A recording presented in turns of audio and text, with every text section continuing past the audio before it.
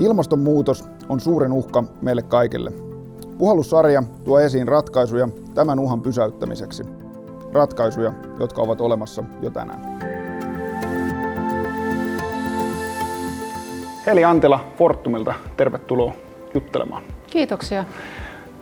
Me ollaan itse asiassa tunnettu suurin piirtein vähän yli 10 vuotta. 10 vuotta aloitin Pöyryllä silloin energiaurani ja aina sanon, että johtajat aliarvioi muutoksen 10 vuoden säteellä ja yliarvioi 2 vuoden säteellä, mutta jos katsotaan sinne 2009, niin mitkä on ollut energiakentässä sellaiset muutokset, mitä tässä on tapahtunut ja kuinka hyvin ne nähtiin silloin sun mielestä? No, ihmisen muistihan on lyhyt, joten kaivoin yhden artikkelin, missä oli haastateltu, että pääsin lukemaan, että mitä silloin ajattelin ja miltä se maailma silloin näytti. Niin vahvasti oli usko, että kyllä öljy, kaasu, hiili jatkaa vielä aika pitkään ja hinnat on nousevia. Siellä nähtiin tuulivoiman nousu, mutta ei puhuttu oikeastaan aurinkoenergiasta muuta kuin joskus 2050 vasta. Liuskekaasua ei nähty ollenkaan ja jos miettii mitä se on saanut aikaan, että hinnat onkin lähtenyt putoamaan kaasulla, niin se on ollut aikamoinen yllätys. Ja sitten se, mitä silloin ei pystytty ymmärtämään, oli se, että kuinka tavallaan pieni määrä uusiutuvaa voi vaikuttaa siihen joustavuuden tarpeeseen. Että se tuleekin huomattavasti nopeammin. Tuossa oli nyt joitakin juttuja, mutta kyllä se haaste nähtiin mun mielestä tavallaan niin kuin nykypäivänäkin, että toisaalta energian tarve kasvaa ihan mahdottomasti ja kuitenkin, että meidän pitäisi niin kuin rajoittaa päästöjä ihan oleellisesti. Haaste tunnistettiin. Tietysti olisi toivonut, että tämän 10 vuoden aikana oltaisiin tehty paljon enemmän kuin nyt on tehty. Eli mä sanoisin 50-60 meni niin kuin oikein. Joo. No miten ollaanko sun mielestä nyt jonkin sortin murroksessa, että energiakenttä muuttuu nopeammin kuin ehkä aikaisemmin? Kyllä me ollaan, koska jos ajatellaan, että miten tämä kasvu nyt on lähtenyt käyntiin, niin sehän lähtee tosi pienestä. Mutta nyt siellä kuitenkin sekä aurinko- että tuulivoimaa, me nähdään ne volyymit ja ne kasvunopeudet on hyviä. Sähköautoissa kasvunopeudet on hyviä, mutta sitten kun lähdetään pienestä liikkeelle, niin totta kai, että sä saat sillä vaikuttavuutta, niin se kestää aikaa. Onko se sitten, puhutaanko me murroksesta vai onko se tämmöinen niin kuin pitkän aikavälin evoluutio, niin siitä nyt voi olla sitten montaa mieltä. No mitäs jos katsotaan 10 vuotta tulevaisuuteen tästä eteenpäin ja ajatellaan, että istutaan tästä 2029, niin miltä maailma näyttää? Mitä on niin kuin ne suuret jutut, mitä on tapahtunut? Ei varmaan tapahdu yhtä suurta juttua, vaan tapahtuu paljon pieniä juttuja. Ja mä uskon, koska nyt se tuuli- ja aurinkovoima on halpaa, me nähdään, että se halpenee edelleen. Että kyllä ne volyymit, mitä niillä on, niin on merkittäviä 10 vuoden päästä. Meidän on ollut pakko ottaa tehokkaammin erilaisia varastointikeinoja mukaan ja järjestää kaikki eri joustavuuden keinot. Ja ehkä se, mikä tulee, on sit mielenkiintoista, että miten nämä eri sektorit kytkeytyy toisiinsa. Et nyt vielä aika usein se fokus on yksittäisissä sektoreissa, mutta kun meidän pitää katsoa se, miten me tämä koko homma hanskataan. Kyllä. Ja silloin meillä on sähkö, lämpö, liikenne, teollisuus nyt ainakin niin kuin yhdessä. Ja silloin tulee tämä vuorovaikutus näiden sektoreiden välillä ihan oleelliseksi. Ja mä uskon, että tunnistetaan, että sähkö on ratkaisu aika monella alueella siihen dekarbonisointiin. Tämä on mielenkiintoinen tämä, että sähkö nähdään nyt ratkaisuna ja sitä se onkin, koska sitä on, mä sanon, että sähköpuolella tämä ongelma on niin kuin ratkaistu periaatteessa, mutta jos ajatellaan, että sähkö vielä oli 10 vuotta sitten ja varsinkin 20 vuotta sitten, niin sitähän ei saanut käyttää mihinkään muuhun kuin lamppuihin ja sähkönä itsessään. Että sekin on ollut aika voimakas muutos. Nyt niin kuin puhutaan, että nimenomaan lämmitystä ja muita voidaan sähköistää. Joo, koska jos me mietitään vaikka Saksan lämmityssektoria, se pohjautuu kaasuun, sulla tulee kaasuputket jokaiseen kotiin, niin sitten se onkin, että no miten ihmeessä sä dekarbonisoit sen. Sä et pysty saamaan joka kotiin niitä vastuksia ja riittävän isoja vesipoilereita. Sitten sun pitääkin löytää se tapa, että millä sä sen kaasun kautta dekarbonisoit sitä ja hyödynnät sitä olemassa olevaa infraa. Ja sitten me päästäänkin tähän vedyn metaanin tekemiseen sähkön avulla. Kyllä. Mitä sä näet siinä? Me nähdään Wärtsilä se niin kuin yhtenä ratkaisuna tietysti meripuolelle että energiapuolelle ja nimenomaan tämän nykyisen infran hyödyntäminen. Mutta mitä sitten Fortumilla näette tämän synteettiset polttoaineet ylipäätään sähkön käytön niin kuin raaka-aineena? Siis se on ihan välttämätöntä, jos me halutaan päästä tuohon päästötavoitteisiin, ja mehän halutaan päästä. Ja sitten toisaalta se on apu siinä, että kun me tarvitaan niin paljon tuuli-aurinkovoimaa, niin sitten meillä vaan on tiettyinä aikoina moninkertainen määrä sähköä, mitä me sillä tehdään, niin sitten, että me päästäänkin hyödyntämään sitä muissa energiamuodoissa, niin ilman muuta. Ja sitten teollisuudessa, niin sitten me puhutaan jo ihan mahdottomista volyymeista, että enemmän se on se, että nyt me ollaankin siinä, että miten me lisätään sitä sähköntuotantokapasiteettia moninkertaiseksi, että me hanskataan tämä ongelma.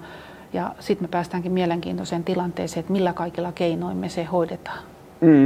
Mutta eikö siinä ole toisaalta Suomelle ja varsinkin Suomelle kohtuullinen mahdollisuus mietitään, että meillä on kohtuu hyvä infraverkko kunnossa, poliittinen stabiilisuus ja tuulivoima on halpaa ja tilaakin on, vaikka tietysti se on aina joku takapihalla, mutta silti tässä on niin, mahdollisuuksia. On. Ja varsinkin nyt, jos mä ajatellaan, että hallitusohjelmassa tavoitellaan hiilineutraalisuutta 2035, niin sehän on tavoitteena ihan kova. Niin sitä kohti, kun lähdetään meneen, niin kyllä se synnyttää taas aikamoisia mahdollisuuksia meille sitten mennä maailmalle näiden ratkaisujen kanssa.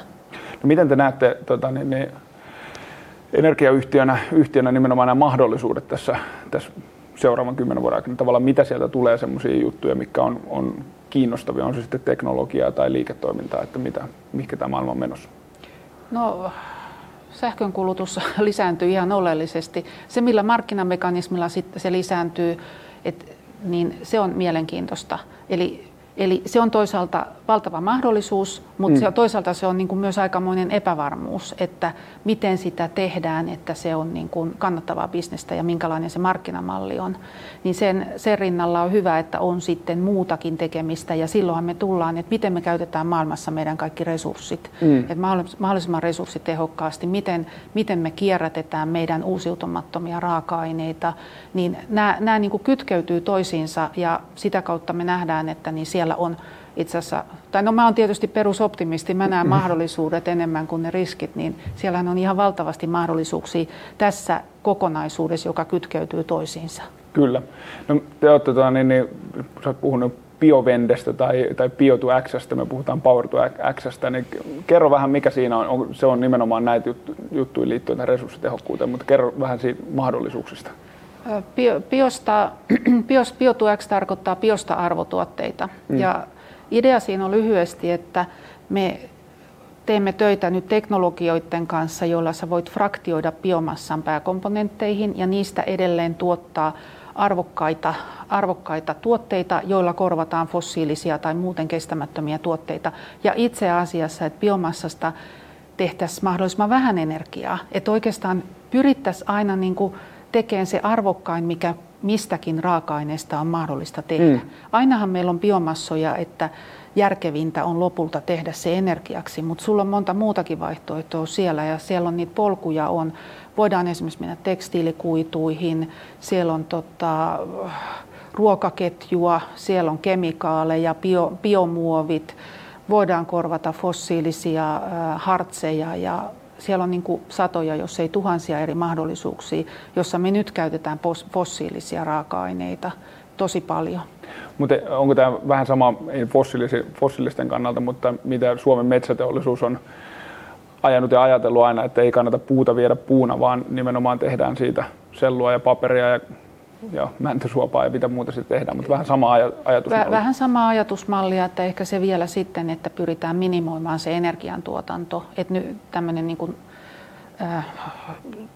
perinteinen selluprosessi on luonteeltaan sellainen, että se tuottaa myös hyvin paljon energiaa, niin nyt sitten kun nähdään tämä, mitä täällä energiapuolella tapahtuu, niin pyritään siihen, että minimoitaisiin se energiantuotanto sellaisista raaka-aineista, joista voit tehdä jotain arvokkaampaa. No, mutta kuinka merkittävä tämä on, jos ajatellaan vaikka tätä tekstiilipuolta, puuvilla taitaa olla nykyään päämateriaalia kohtuu? Itse asiassa polyesteri on päämateriaali, okay. Eli öljypohjaiset tekstiilikuidut kasvaa. Tekstiilialahan on hyvin saastuttava ja se ala tarvii myös disruption, mutta se on eri keskustelun aihe. Mutta niin, siellä alkaa olla niin kuin raaka-aineista pulaa ja puuvillan kasvatus on hyvin paljon luontoa kuluttavaa. Ja sitten itse asiassa me ei puhuta enää ilmastonmuutoksesta, me puhutaan biodiversiteetistä ja luonnon monimuotoisuuden köyhtymisestä. Ja silloin, jos me päästään korvaamaan puuvillaa, niin kyllä me säästetään luontoa ihan merkittävästi. Ja varsinkin, kun osa näistä raaka-aineista, mitä me katsotaan, siellä on esimerkiksi olki. Ja oljen ne polttaa Intiassa pellolla, ei nyt kaikkeen, mutta he polttavat pellolla, että päästäkseen siitä eroon, ja se saastuttaa intialaisia kaupunkeja ihan merkittävästi.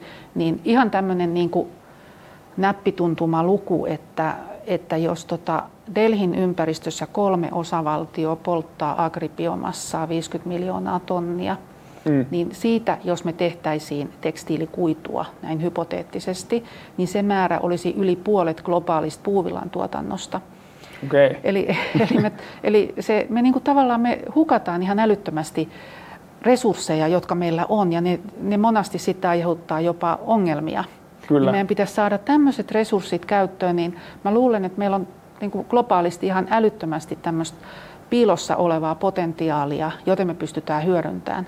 Tai sitten kiertotalous vaikkapa, että puhutaan, että riittääkö sähköautoihin akkuja. Niin meidän on pakko saada niin kuin kierrätys toimimaan. Että ei me voida niin kuin koko ajan perustaa tätä maailmaa uusiutumattomiin luonnonvaroihin.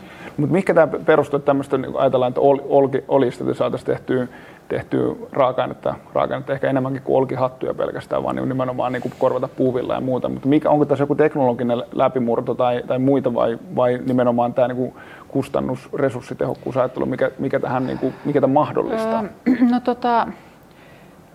Teknologioita on sinänsä ollut, että niitä on kehitetty, mutta syystä tai toisesta ne ei ole toteutunut kaupallisella asteella. Okay. Ja nyt sitten siellä on, mä sanoisin enemmän, että markkinassa tapahtuu jotain. Et on tunnistettu, että se oljen polttaminen on ongelma, eli ollaan niin kuin päästy tämän niin kuin menty rajan yli. Tekstiilialalla alkaa olla ongelmia, ja sitten siitähän voi myös tehdä etanolia, niin siellä on tullut taas niin kuin tämmöisiä hallitusten tukimekanismeja. Eli siellä on monta tekijää, jotka vaikuttaa siihen, että nyt se näyttäisi, että sieltä löytyy se business case, koska mikähän näistä ei kasva isoksi, jos ei sieltä löydy semmoista järkevää keissiä. Mutta tämä on niin näyttää olevan nyt, puhutaan sitten vaateteollisuudesta tai katsotaan terästeollisuutta, joka etsii ratkaisuja CO2-vapaan teräksen tekemiseen, tai laivaliikenne tai energiapuoli, että mikä etsitään nimenomaan niitä kokonaisvaltaisia ratkaisuja, millä tästä päästään eroon. Nimenomaan kuluttajapinta on valmiit maksamaan tästä. Ainakin nähdään, että se on se, että tulevaisuudessa näistä ollaan valmiit maksamaan, ja varmaan on ihan samat resurssipuolella. Periaatteessa kyllä. Että tietysti hyvä on, että se kannattavuus löytyy nykyisillä hintatasoilla. Sitten regulaatio on toinen, joka voi tuoda sinne jotakin yllättävää, niin kuin nyt nähdään muovien osalta. Siinä on aika nopealla tahdilla tulossa jotain rajoituksia. Kyllä. Mutta niin se, että me saadaan nämä jutut kasvaa isoiksi, niin kyllä se lähtee siitä, että niiden pitää olla kannattavia. Mutta että ehkä sitten se vielä tämmöinen niin kuin systeeminen ajattelu näihin ratkaisuihin, niin musta tuntuu, että toimialat on kattanut aika lailla niin kuin siiloissa niitä omia juttujaan, eikä ole oikein, on haluttu fokusoida just siihen juttuun. Ja sitten nämäkin teknologiat, mitä me nyt katsotaan, niin mulla on vähän semmoinen olo, että ne ei ole oikein istunut kenenkään siihen pääfokukseen. Just näin. Tämä on niin kuin siellä välimaastossa. Ja musta vähän tuntuu, että nyt nämä uudet jutut me löydetäänkin niistä välimaastoista, ja jonkun pitää lähteä sinne ja lähteä tekemään. Mutta eikö tämä ole nyt tämmöinen kova trendi myös tässä, jos ajatellaan uuden bisneksen tai uuden teknologian innovaatioiden kehittämistä, että nimenomaan tehdään yhteistyössä enemmänkin kuin ehkä yksin, mikä vielä oli ehkä 5 vuotta sitten kuitenkin kohtuu pinnalla oleva trendi. Ehdottomasti, ja silloin se on tietysti meille isoille firmoille opettelemista, koska monet meistä on tottunut tekemään itse ja tavallaan halunnut kontrolloida sitä tekemistä, mutta sittenhän pitää päästä siihen, että sä et voi kontrolloida, mutta että sä oot yksi partneri siinä verkostossa ja täytyy löytää se, että se win-win ratkaisu. Ja sitten ehkä, että kun tehdään yhdessä, niin meillä on mahdollisuus tehdä sitä nopeammin. Tämä on muuten hauska tuo vertaus tuosta, että jos miettii, että kuinka halu kontrolloida nimenomaan, kun tehdään startuppien tai muiden kanssa töitä ja sitten kun puhutaan johtamisesta, niin mikromanageeraminen on aina niin kuin pahasta, mutta sitten kun mennään yritystasolle, niin sitten halu olla siinä mukana on niin kuin valtava. No se on se perinne ja sun pitää siitä niin kuin kulttuurista päästä irti. niin kuin sanoit, sä oot optimisti ja ratkaisuja on, me ollaan nähty niitä niin energiapuolella ja tämä on hyvä esimerkki tämä Bio to X tai Power to X ja muut, että miten niin kuin se murros tulee, niin jos me nyt katsotaan 1,5 asteen tavoitetta, mihinkä meidän pitää päästä niin näetkö, että A, meillä on teknologiset ratkaisut ja B, että meillä on tahtotilaa ja ehkä vielä viimeisenä se, että tähän riittää, että tulee ne mekanismit, mistä aluksi puhuttiin.